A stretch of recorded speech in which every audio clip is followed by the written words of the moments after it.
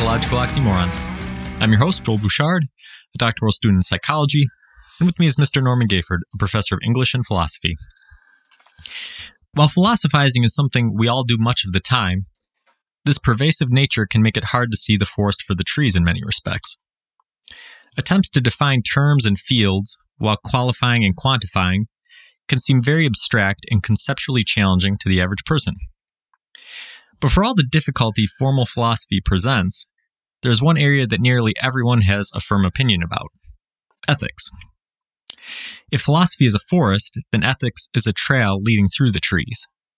And many times, a person's trail will dictate which trees in the forest they end up seeing. That's a really nice start. So we did ocean currents last week. We did a forest this week. We'll see if I can continue to come up with the right metaphor for the remaining pillars of philosophy. Yeah. So as I mentioned to you right before we started recording, we've gone over these topics in just little snapshots in the very first episode we ever did, and in that episode we started out going from big to small in terms of scope. And in this series, we're going in reverse. We're starting out looking at, we'd have to put small in quotations here, but, things of aesthetics and values, and then moving up to sort of bigger sections as we go along. So what is that pillar constructed of? Is it cement? Is it stone? Yeah, like we talked about last week. These are structural. There's structural integrity to them. So what is it that they're supporting? What is it that they're doing in this house of philosophy? So everyone is sort of familiar with the word ethics, but formally, what is it? Well, I think the part that most people would be familiar with, maybe the first two parts, would be the idea of trying to discern what is goodness, and what is its opposite, and then a secondary part is looking at deciphering or creating moral codes, the principles, the rules, so to speak. And then the third part is actually applying those good, bad conceptualizations, for instance, is, ought, should we, kinds of things, through the lens of the moral conduct rules that we debate and talk about, and apply them to a very specific situation. Gotcha. So, you're sort of alluding to kind of the subfields of ethics. Do you want to kind of go over some of them real quick? Yeah, some of them. It was. I read all the time, as do you, and I was rereading a number of things this week, and I found myself a new encyclopedia of philosophy used, which of course I purchased for my own library, and the subcategorizations are mind-boggling sometimes. So we won't necessarily go into all of them, and we'll get to the history in a bit, but we have really 3 or 4 main ones, and then they break off into shoots. So a tree with 3 branching large trunks and then a whole lot of branches. Right.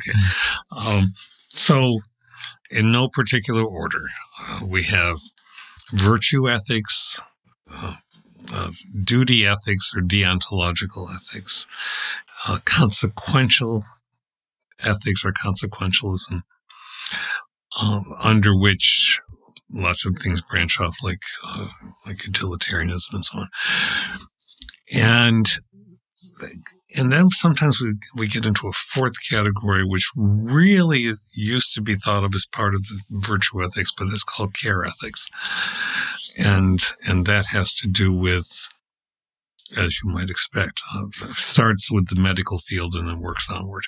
But every field has its own branch of ethics. Yeah, and that's where and this is kind of what I was alluding to in the intro about why we all philosophize almost all the time, but it's difficult to talk about it because some of these things get sort of abstract, and there's a lot of language, there's a lot of terms, there's a lot of jargon kind of, but it's necessary in order to talk about these concepts. It is. And the other thing that happens, because you said we all talk philosophy, and really we do. When I'm grimmest about humanity, I don't speak this way, but thankfully it doesn't happen all that often. But the essential part is the listening. So yes, I think most people have this impetus to want to talk about philosophy. And that's what we've been about, and happy anniversary again for 3 years. But, I think most people are about that. But if you start to do what Socrates did and pose a question, if you're in an environment where immediately people don't even let you finish posing the question before they tear in and say, no, that can't accept that. That's right. There's not going to be a conversation. There's not going to be an exploration. It's as if you're in a void and somebody's saying, well, I'm taking this side, even though there's nothing there. And I'm taking this side, even though nothing has been established yet. But that's my side, and I'm going to plant my flag on it. And philosophy really doesn't work that way. Right. Exactly. Yeah. So with these subfields, there's a lot of them that I think a lot of what you were describing sort of falls under the umbrella of like a descriptive ethics, which is more concrete. Like you said, every field, scientific fields and these things have their own ethical sort of codes, whether it's animal experimentation or, possible outcomes of research or all these sorts of things. Yeah. Sort of at a higher level, you have other categories like applied ethics and normative ethics. And really at the highest level, which is kind of what we're doing here, is meta ethics, right? So we're thinking about ethics. That's exactly it. Yeah. Where do our principles come from? Meta ethics asks those kind of big questions. So if you say, well, are they invented? Are they social creations? Did we come up with them in order so that we don't just kill ourselves utterly? Or do they come from outside? Are there universal truths that exist no matter who one is and whatever time one is? Is there a role for rationality, or is it just all about feeling? And what is the meaning of the term? So meta ethics. I think people know the word meta now, or the prefix meta, a lot more than they used to. Yeah, absolutely. Probably because of Deadpool, who I can't stand, as you know. But when you look out at the audience and you start talking, right. That's meta, because you've got a story going on, but then somehow somebody's commenting about that story while they're in the story. Yes. And that's what we're doing. Yeah, exactly. And so, I think it's definitely in the pop culture more often than it was. So I think the important thing to establish early in this conversation is, like in the intro, when I'm talking about average people having a hard time grasping these concepts, I'm not talking down to anybody. We're average people, right? A single person could spend a whole lifetime studying ethics and never get into all of the subfields and never do any of these things. And when you and I talk about these sorts of concepts, and then we offer up opinions, we are not saying that our opinions are fact or that we have some special insight into them. We're just trying to use our rationality and experience to come up with what we think about these sorts of things and bounce ideas off each other and really provide you guys, the listeners, with feel for your own rationality and your own thoughts about these things. Mm-hmm. So we've talked about, ethics. We talked about some of the subfields. So acute listeners who tuned in the last time might be wondering, well, isn't ethics sort of talking about values? What separates ethics from axiology that we talked about last week? It's an excellent question. I've been pondering that as I've been reading this week, because it's not oil and water. It's, as I play with my granddaughter sometimes in the sink, it's food coloring and water. And you know what happens when you put red in a bowl in water? Well, it's very pretty. And then the sun hits it and it changes a little bit. Then somebody puts green in. And it just changes, but it doesn't change all at once. It swirls outward. And that's really what we're talking about here. So values, as we talked about with axiology, there are really two things there that sort of happen in ethics. Two values, value neutral. What does a value mean? That's the meta kind of part of it. And then what are the values themselves? How do we go about valuing? And a moral code implies a value system, but it isn't a value system. If you go to a strictly theological moral code, thou shalt not, ... Okay. But the value would be why? Where does this come from? Right.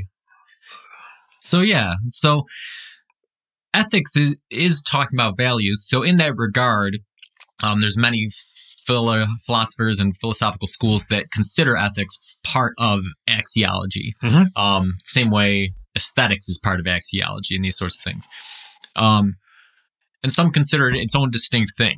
So for our purposes, like you said, there's going to be a fluid boundary. There's some osmosis happening between this barrier in and out. So not totally separate, but the field of ethics itself is talking more about establishing right and wrong and good and bad as opposed to just sort of, I guess, more generalized values, right? Mm-hmm. Mm-hmm. So we've been using it sort of interchangeably up to this point, and I think it's the Cambridge Dictionary.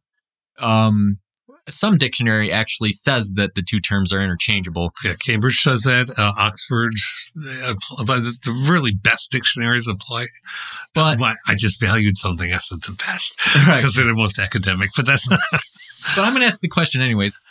What separates ethics from morality? Are they interchangeable terms, or is there a difference in the way? There's a difference in a hierarchical sense. If you speak strictly,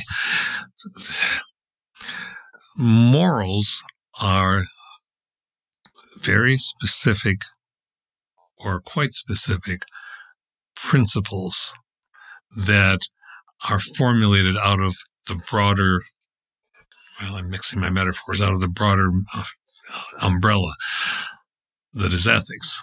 And when we talk about, we're going to talk about good and bad. We're going to talk about how we arrive at the definitions of good and bad. Well, that's pretty big and broad. Mm-hmm. We were talking about that sort of before the broadcast today too.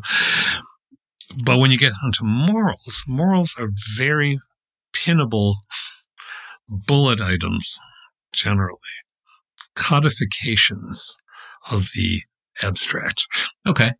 So what would separate morals from like applied ethics? Or is that part of it, do you think? Well, applied ethics is when you're examining particularly controversial issues. So we take the issue that we've talked about, things like artificial intelligence or end-of-life issues, whatever you want to choose. But when you're talking applied, you're saying, as a bioethicist in a large hospital might, here's where we're going to go. Here is what we need to do. Here's what we ought to do. And then we actually get down to putting that in words. Right. We work it down from, I have a sense that we really need to do something about this, down to, what are the reasons that we feel like we need to do something about this, down to, here's what we're going to do this week. Okay. And that's really the structure. Would you say that ethics deals more with groups of individuals, whereas morality is an individual sort of? I'd like to say that I really can't, because sometimes it works, oddly, it works backwards. So that the very first thing people may become aware of, whether it's whatever religious tradition it is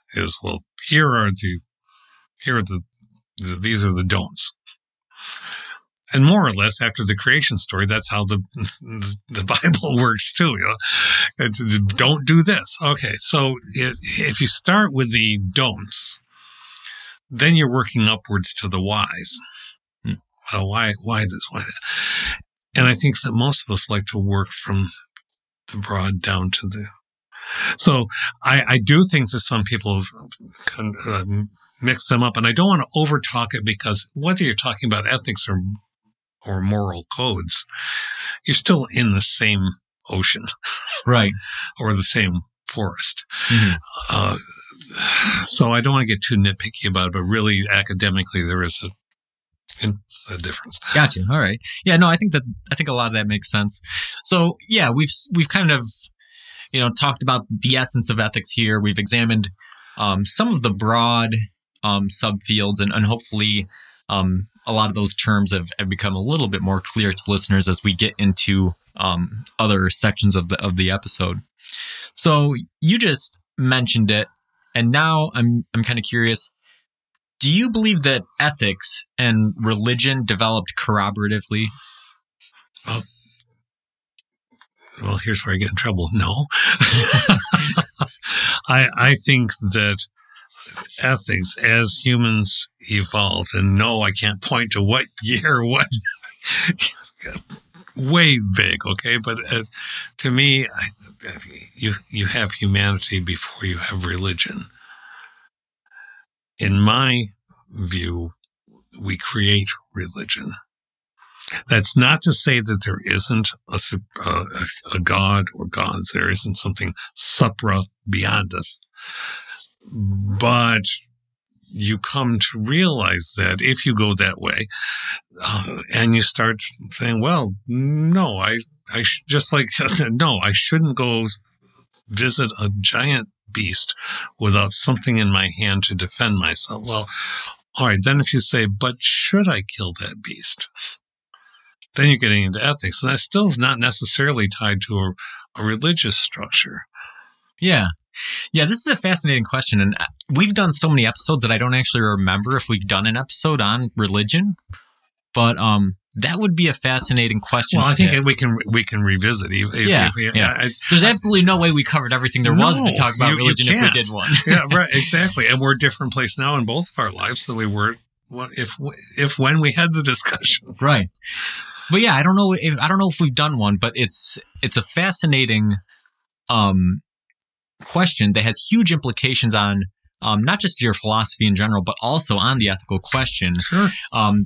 Talking about the origin of religions, right? Because there's several different ways you can approach it. You can approach it from sort of an atheistic viewpoint where you say, okay, there's no God, there's no supernatural plane. Basically, it's materialistic, right? What you see and what science can describe is what you get. And so as a result, humans create religion from a human urge that originates inside the brain. And that's all there is to it. You could also sort of have the viewpoint on the opposite ends of the spectrum that most organized religions tend to espouse, which is that there is a God, there is this sort of realm, and they reveal or dictate religion to humanity. Mm-hmm. But somewhere in the middle, kind of like what you were just alluding to now, you could have the view of religion that there may be a God or a religious or spiritual plane out there that we discover through our lives, right? Now all three of those, yes, and think about the ethical implications of all three of those scenarios, right? Mm-hmm. How you approach your value of right and wrong and good and bad can be drastically different depending on which one of those scenarios you believe actually exists, right? You've just expressed so well the trio, in a sense, of the philosophers that everyone can name. Socrates, really, a lot of people tag him as the first ethicist. And what he primarily seems to have done and again, that's through the eyes of his student Plato, is to ask questions which are an attempt to define terms. What is courage? What is piety? What is justice? And so on. And then to have a back and forth, trying to figure what that is. And then when doesn't it apply? And how do you have to redefine? And then Plato goes to the, in essence, theological, the idealistic. Here's the changing realm and then the realm of the unchanging. Okay. And then his student, Aristotle, says, nope. Essentially, I'm obviously oversimplifying, but essentially says, nope, ethics is natural, ethical naturalism. It's not a term he invented. That was way down the line. But just to say that, no, it's within us. Yeah. And we wrestle with it. So those three views are essentially there. Yeah, yeah. And it's funny to, again, everybody's making this decision individually, and it's impossible to say that there's a right or wrong scenario, right? Because from a philosophical viewpoint, right, I can't disprove the notion of God, but I also can't prove the notion of God in a scientific. No, there's no empirical, and we have said that before. Yeah. So as a result, if you can't prove or disprove something, then it leaves everything in the messy middle that you have to contend with when you're talking about these sorts of things. If you're being active about your intellectuality, or if you're being active about your faith, or you're being active about two because you have both, it's the messy. What color shall we put into the water next? Yeah. And so as a result, when I find myself thinking about big issues, and probably the ones we'll talk about next, epistemological and metaphysical issues, right? I find myself sort of vacillating between these viewpoints, right? Like I can imagine a world where there is nothing out there, right? Because science sort of describes it, right? Maybe there was just a big bang and we're here, and this complicated mess of neurons in my head invents these spiritual ideals.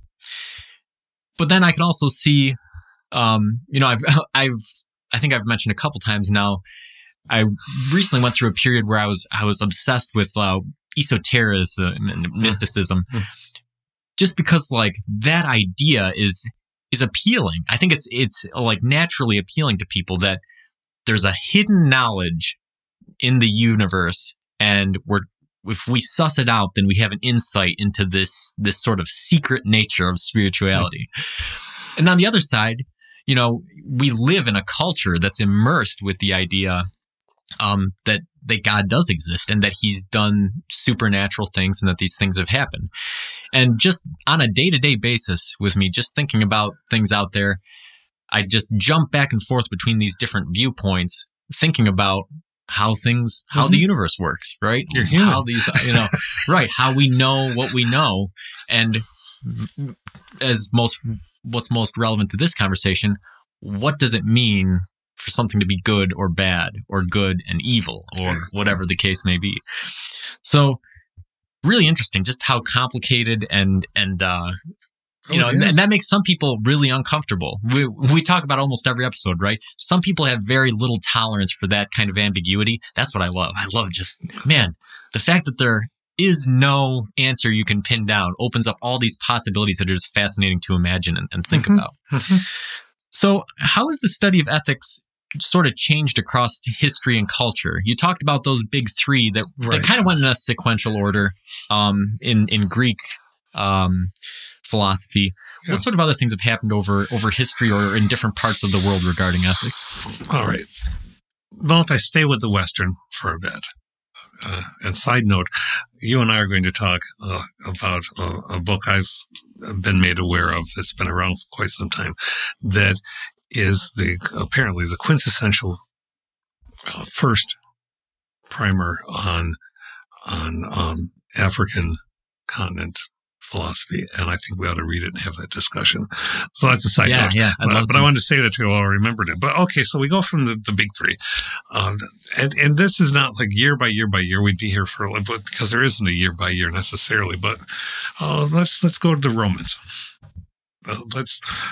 so in those times and terms, we have many branches, but a couple that most people are aware of is Stoicism and Epicureanism, and both of which are about the idea of self-discipline. Epicureanism aiming to have people reach a state of ataraxia, which is essentially balance in one's emotions. And Stoicism taking the position that you distance yourself from that which you need, and you take life as it comes. You change essentially the aphorism we see on bumper stickers sometimes.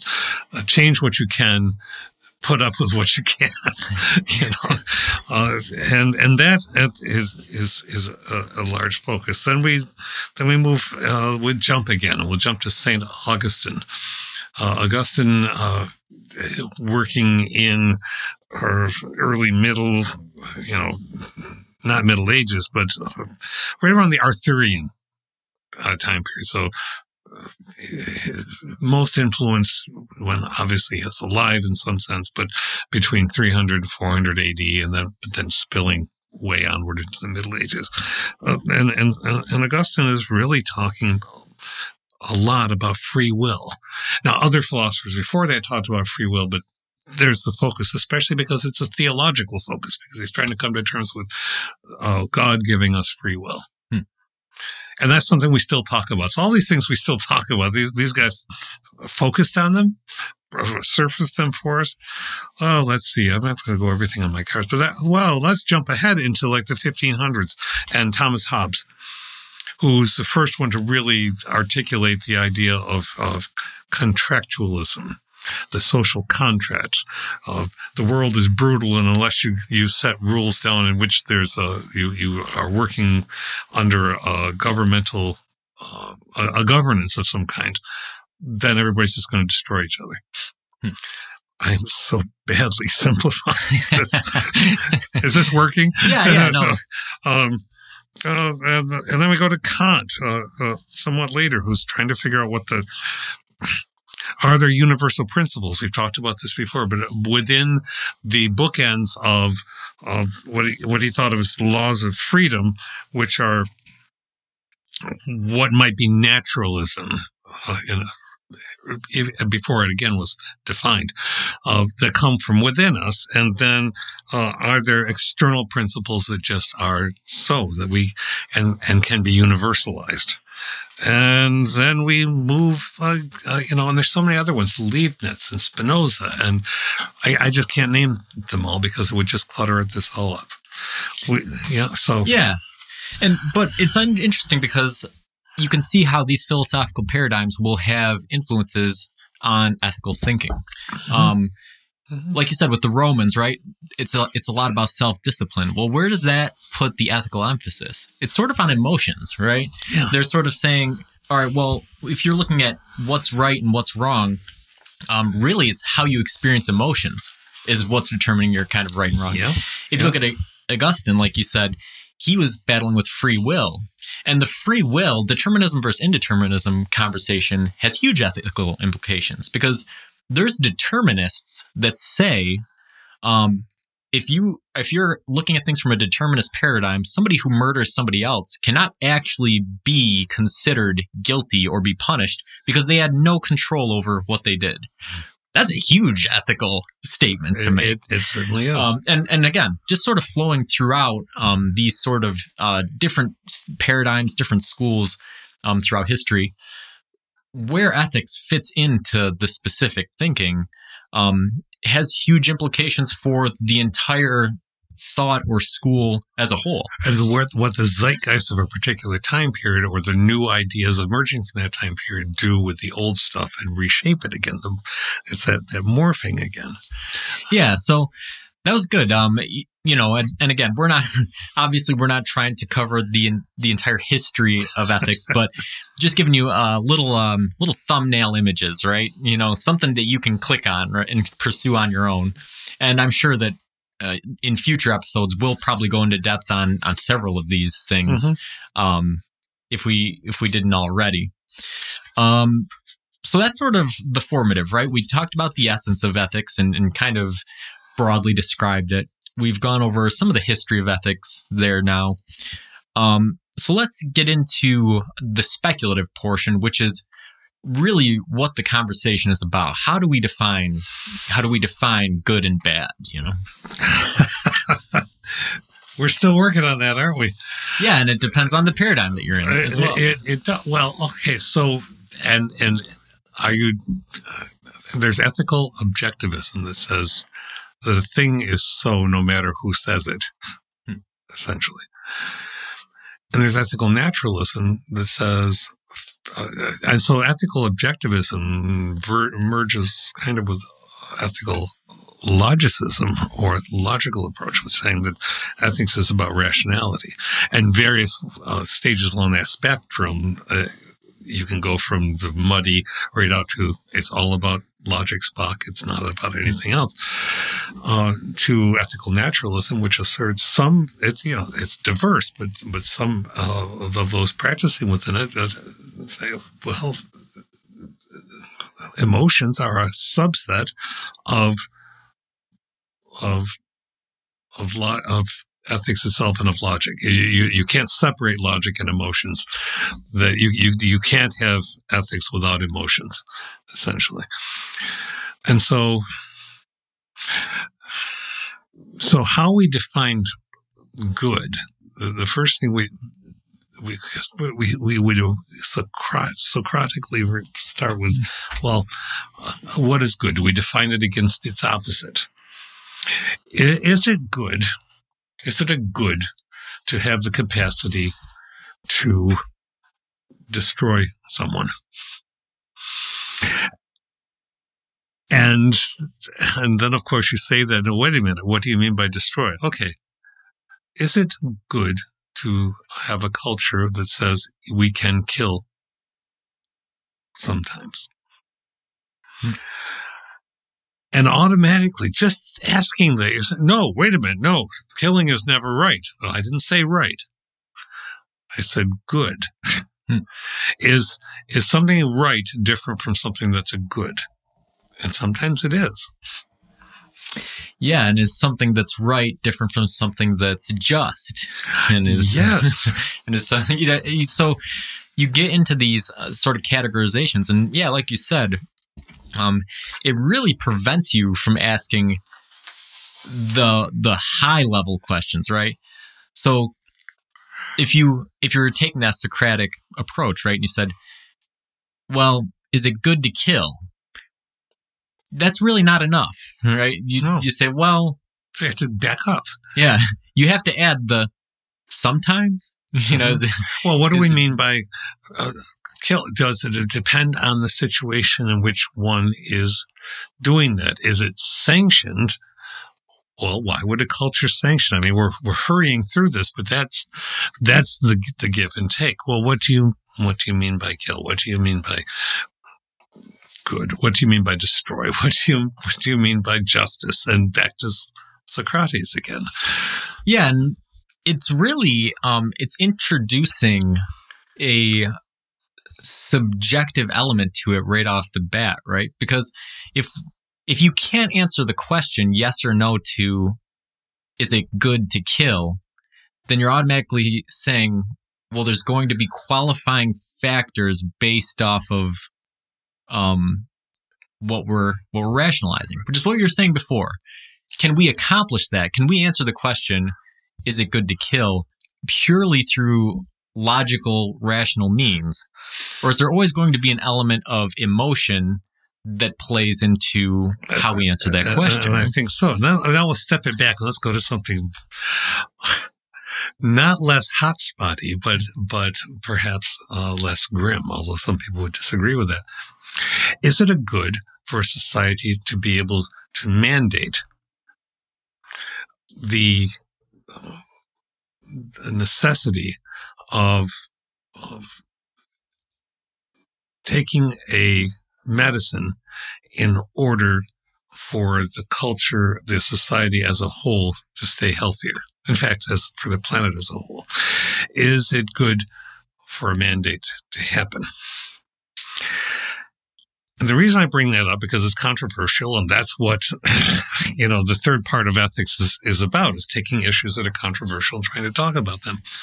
But then you can break out and I'm not wandering away from it, but I'm saying in order to have that conversation, then you need to break out what you think is the relationship, again, politics between government and people. And is it right to do something, to mandate something when people are not doing it themselves? And is it right to privilege the health of the planet over the choice of the individual? And is it good that a person who will carry a sign that says, "My body, my choice," is also anti-abortion, and castigates people who carry the same sign? You see, but that requires backing away from it, having somebody else you're talking with who isn't going to jump all over you, spitting, yelling, stomping, the emotions totally out of control, because they got to assert that they're right. Each one of us so desperately wants to assert that we know. And if we're really honest with ourselves, most of the time, we don't. Most of the time, we're uncertain. And people who are uncertain and feel their uncertainty, sometimes that scares them enough and they want to pretend that they know. Yeah. And so that's a really good example, right? Is this idea of personal choice versus a public good. And this is a philosophical problem for the books, right? This is a thought experiment that would go across everything. And it's sort of, it's where do you end up drawing that line between what you're saying? And at what point, if your reasoning becomes circular or hypocritical, do you have the ability to identify that? Mm-hmm. Or are there qualifiers that say, well, my body, my choice is right in this particular instance, but not in this particular instance for these reasons, right? Mm-hmm. But there has to be some rationality. There has to be some logic to what you're saying. Otherwise, it's just hit and miss. It's just random. And that's a lot of what we have going on now, is people generally asserting their absolute right to absolute freedom without defining freedom. Freedom doesn't mean you get to do anything you want any old time you want to do it. It has never meant that.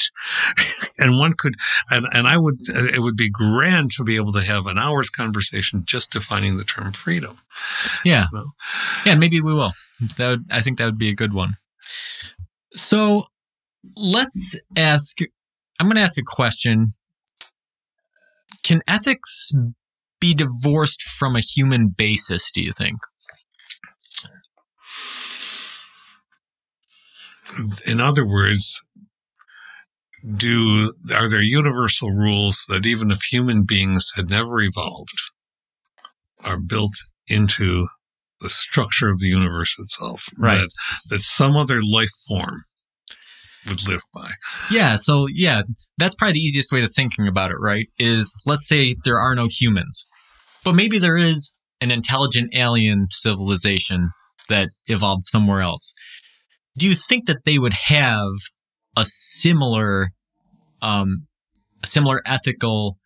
But you know what? That thought experiment doesn't even necessarily work, but because the evolution of organisms and communities would automatically steer you towards having certain ethical ideals. I was mean. I sent us off in the wrong. I couldn't help it.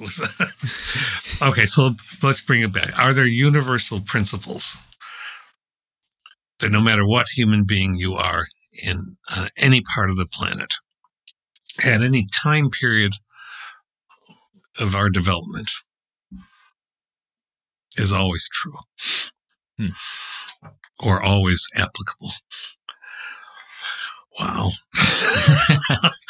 That's so many people have thought about this and expressed all kinds of articulate arguments worked out from it that I feel overwhelmed just thinking about it. But we must think about it, because that's what's so between just us here. if you ask that, and my first thought is perhaps being kind to each other. But even that doesn't really work for me, because kindness is not necessarily embedded. I'm crossing between the objective and the naturalist. And that makes me think of something that might make it a little bit easier to chew, right? Is maybe we'll start with, do you think ethics can be divorced from a cultural viewpoint? So in other words, can an individual, if you had an experiment where you had an individual that never had contact with another human, mm-hmm. would they have a concept of ethics, do you think? Or do you think that you have to have an individual or a communal interaction? I think there's a wavery concept of behavioral survival that might inform certain kinds of more specific principles one has developed in order to live on one's own, that might seem to coincide with something a society. Yeah, but I have to say this, and if she ever listens to this when she's an adult, my granddaughter might not forgive me, but I'm spending a lot of time with the young one now, and I think a lot about this, because what's going on with that little self? That's a tremendous, powerful little self, and the first principle of behavior is not always recognizing rules, because why should one?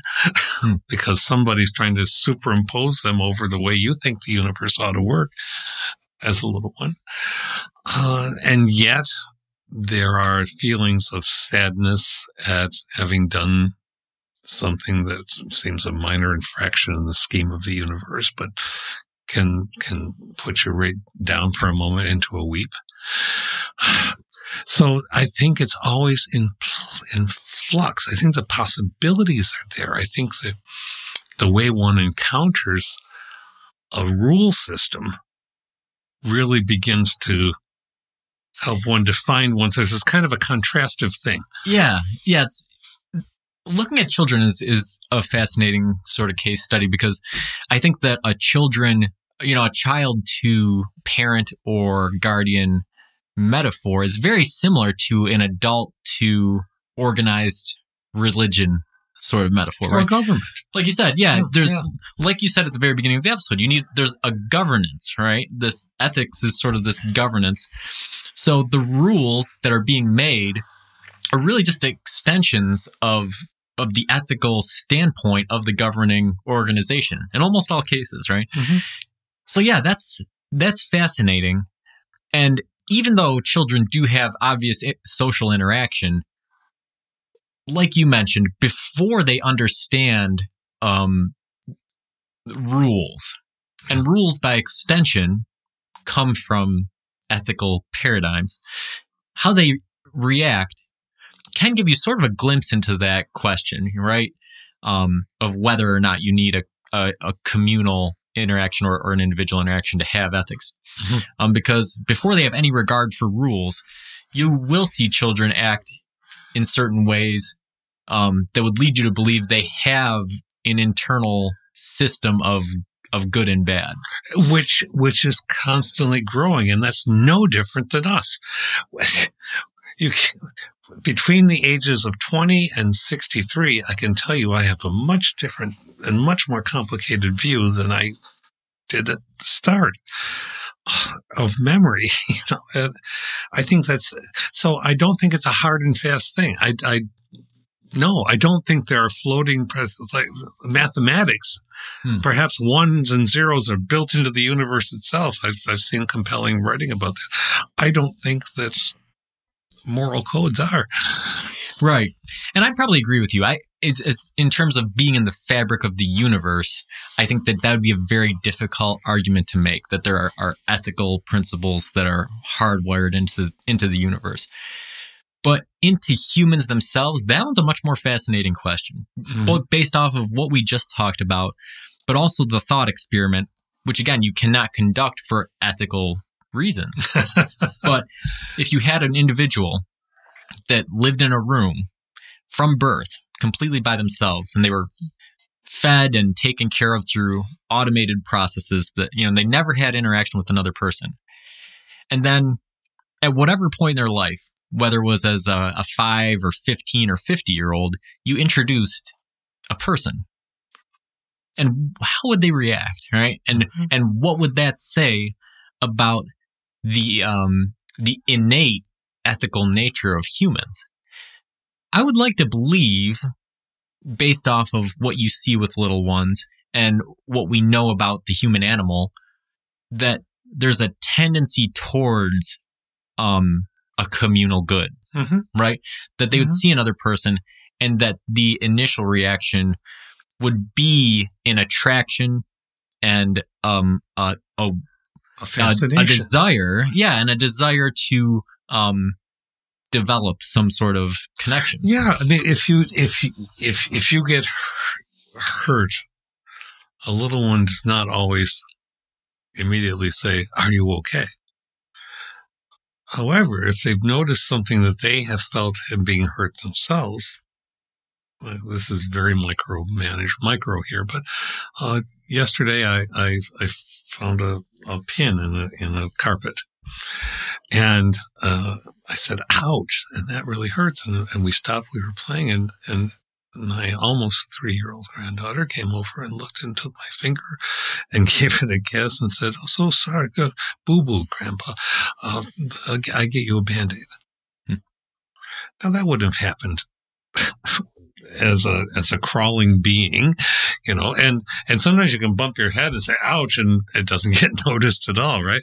So it's hit and miss, but you can see empathy of a kind that develops across all ages. Empathy can be developed. Yeah, and I think with our thought experiment there, the variable is the ability of a human as a learning machine, right? There's lots of things that aren't described there. Like, does this human have, is there, let's say, some sort of automated voice? Or did they have the experience of hurting themselves? Or, how much stimuli do they have in which to draw information about the world in general? Absolutely. And is it all just about me? Right. And the reaction of the human that you introduce would be important as well, because the way that human, you're not, obviously, even our test subject here would not be a completely blank slate, but in terms of human interaction, it would be. So that first human that it interacts with, that's going to be its template for all of humanity until it interacts with another person. So if that person comes in and acts kind versus violent, that's going to have a huge impact on the reactions of the person. If you were to just walk in and not react at all, what would they do? What would they think if they had no or very small amounts of stimuli up to that point? What if they just said, which seems a very ordinary human thing to do too when something very surprising happens. Yeah. What was that? Yeah, it's a fascinating idea, and that's these sort of philosophical just thought experiments are what it really keep me interested. And what we're talking about here too is there's a branch of ethics which you've been alluding to, which posits, and it's been shot down many times, but it still lives, but posits the ideal person. Are these rules, are the rules we can discern from the ideal person?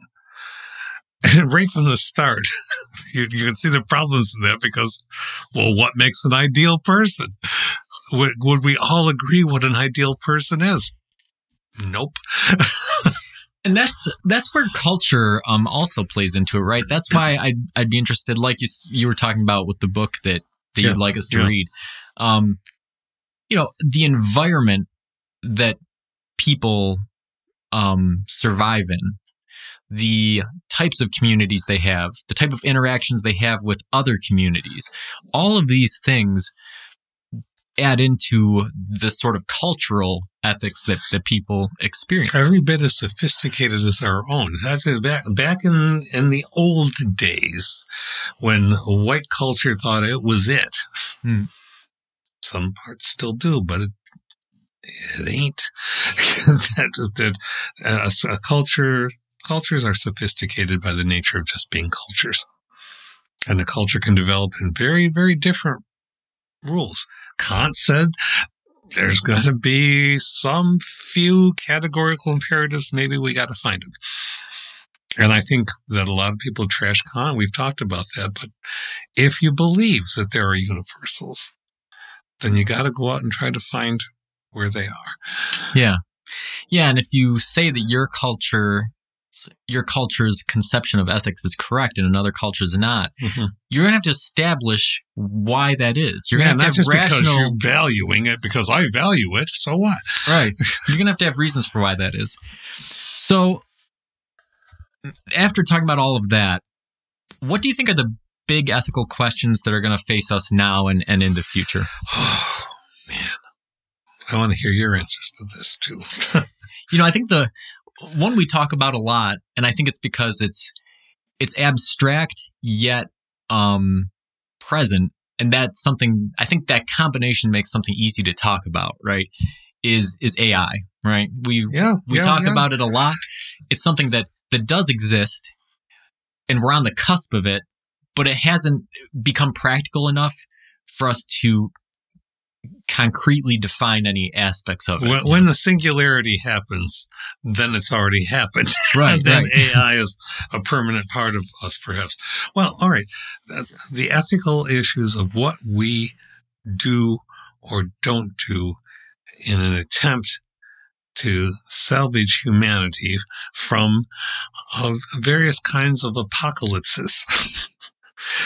Now, that just sounds terrible, I know, but climate crisis is here. We are going to deal with it or bury our heads in the sand, and it doesn't matter. The water will still rise and destroy so much. And so what we do or don't do is an ethical. Can we deduce an ought from an is?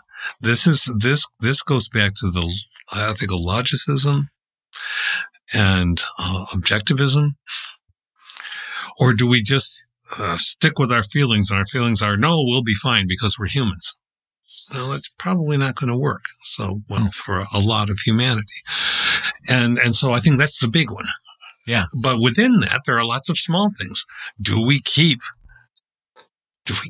using the same kinds of energy because it's economical, because we just can't afford anything else?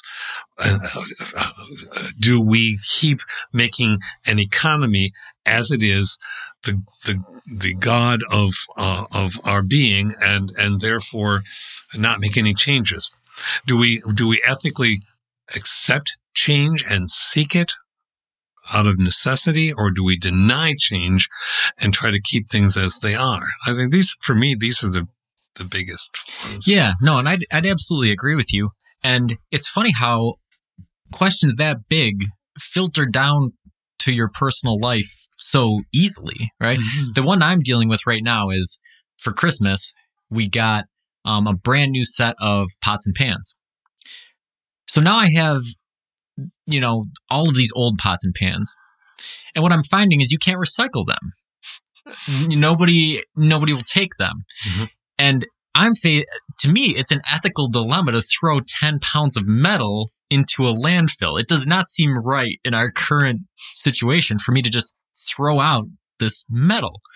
But then you have the ethical considerations of, well, if I donate it, am I placing another person in danger by having them eat off of these scratched up nonstick coatings, right? Yeah. There's several parts of this tiny, seemingly insignificant problem that are actually big parts of a personal, ethical, and moral compass. Exactly. You've just done it. It's a thing that people can do every day, and many people engage or don't engage depending on what's happening in the day. You're not supposed to put batteries in a landfill.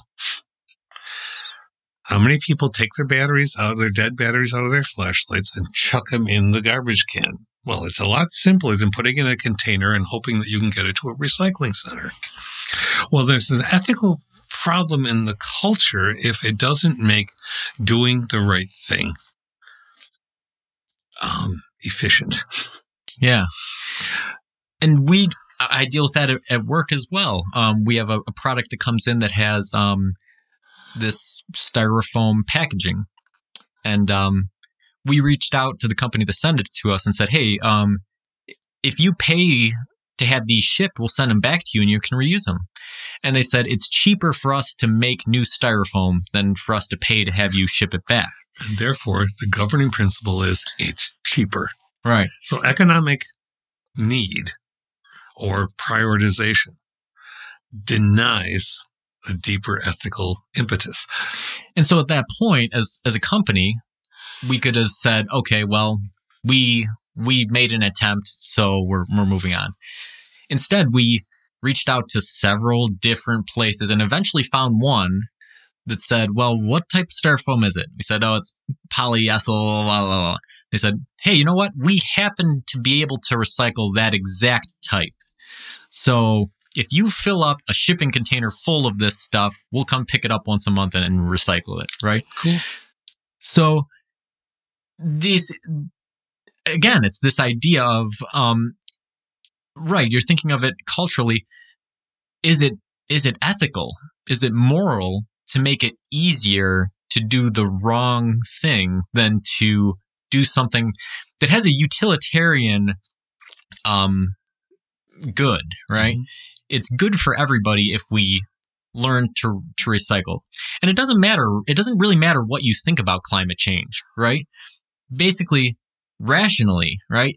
If I can say to you, is there one Earth? Yes. Is that Earth of a single, non-changing material property? Yes. So, are resources finite?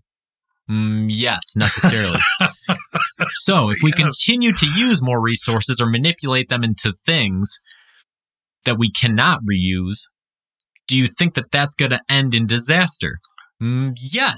Thank you, Socrates. See, yes. It doesn't take a long line of questioning to get there. It only takes a few questions to get to the point to say, we need to start learning how to reuse some of this stuff or start to recycle it. If we had to have, and this too, I think, is an ethics issue that people encounter all the time.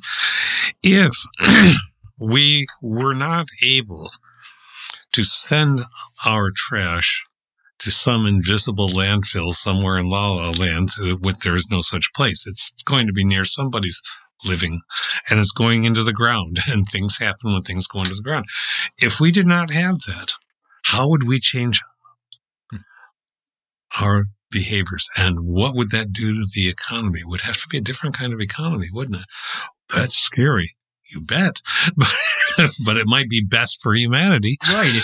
If you bring decisions home like that, it's funny how people's decision making would change, right? If you were responsible for disposing of all your own garbage, or if you were responsible for getting all of your own food, how many vegans do you think there would be if you were responsible for your own food? How many people have the stomach to kill and process an animal? There are people out there. I know we live in an area where we know lots of people that do it. Yeah. And, and some people have a moral code that says that killing animals like that is wrong. And some people don't. But some people, it would just be practical, right? When faced with the notion of having to end something's life and process it versus just buying it in a store, I don't think that they'd be able to stomach it, right? Mm-hmm. So yeah, these sorts of, again, down on the ground kind of issues. Right. And it's a thought experiment, right? It's a thought experiment. What would somebody do if they had to take care of all their own garbage? Or what would they do if they had to take care of all their own food? But although it's a thought experiment, it is also practically happening, right? This garbage is being made. This food is being consumed. It's just taken out of the individual context. And the thought experiment can ignite a change, however slight, however inconsistent, in one's own behavior. One thinks about it. And these are not heroic things. We're not heroifying this. We're talking about practicalities. So here's a really seemingly silly thing that has taken me time to train myself to do. And it's also going to sound privileged because I suppose it is. So I often go to a coffee shop in the morning and grab a coffee on my way to do my duties. And sometimes I pick them up for my son and daughter-in-law. And how long did it take me to think I should just keep that cup holder that they offer for multiple cups? It's made of recyclable material anyway, but I should just keep one in my car and then take it in with me. I'm a reasonably intelligent person. It's just taken me a long time to I could do this, right? And I did. And the coffee shop owner this week, when I did, he said, "Thank you." And I said, "Why?" And he said, "Because that's one less that I have to acquire." Yeah, and think about the chain reaction of that, right? If you had an empty room and every time you went to buy a coffee, you threw one of those rings in there, right? And you think about how many would add up and how much paper would use and how much it would cost the shop owner, right? Well, now your economical and your energy efficient and climate goals line up. And there's a lot of scenarios where those things could line up. People just don't take the time to experiment them. We've sort of been on a journey with it together where it seems like every once in a while you come over and you and my wife, Amanda, are talking about, oh, well, I found this place to source sustainable tissues, or I found this place that has compostable garbage bags. She's been wonderful about that. And these things are not radically more expensive than your normal things. The quality is not radically different. It's a very small, almost imperceptible change that has the ability to have profound impacts if it's adopted at a large enough scale. Yeah. And those are the kind of ethical questions we have to ask ourselves is, are we willing to make small, imperceptible changes? Are we willing to put up with a small amount of inconvenience or a small amount of reduced consumerism or a small amount of personal responsibility in order to avert a larger catastrophe that up until recently has been very abstract, very conceptually hard to quantify, but recently has become a regular staple of our news system, right? And how it's affecting us. And, is that right, Well, okay. Do we have the right to tell people that they need to make these changes? Or should it be left up to them to decide how to live their lives? Yeah, do we have the responsibility to say, here are some different things you could do? Or do we have the responsibility of saying, this is what we're going to do? And that is a calculus that also that is time dependent. And I think that's what takes us back to from something as small as, coffee things and napkins to seemingly, and it's not small in the aggregate, but back to something like, we know the speed of variance of a viral pandemic. We know what those variants do in numerical terms. And yet we still, after 2 years, have a significant part of the population that still resists. And resistance is not futile, as the Borg, as Star Trek used to experiment with that storyline with the Borg, but resisting that which can do great damage, if it is resisted, is odd thing. And that's very personal. Yeah. Am I required to think about anybody else in my life at all? Right. Yeah. So I think this has been a great conversation. I think that we explored the concept well. I think we asked a lot of intriguing questions. And I think that we raised a lot of issues that give the listeners something to think about. And again, we can't tell anybody what they should believe for the very reason that we talked about early in the episode, Mm-hmm. right? Mm-hmm. There is no, we can't define that there is or isn't some ethical ideal out there. So as a result, we as humans are left to scramble and try to develop our own systems. And the implications of how we develop them and what we end up believing is fascinating. It is fascinating. And what we can do, and I think what we do, and this is part of what I so much enjoy about it, is to say, but will you please give it a thought? Right. Yeah. That's all we're trying to do here is just get you to think about the stuff. Because if you think about them, you'll come to much more well-rationed decisions. And you might even change your mind about some things. Mm-hmm. So until next time, keep pondering.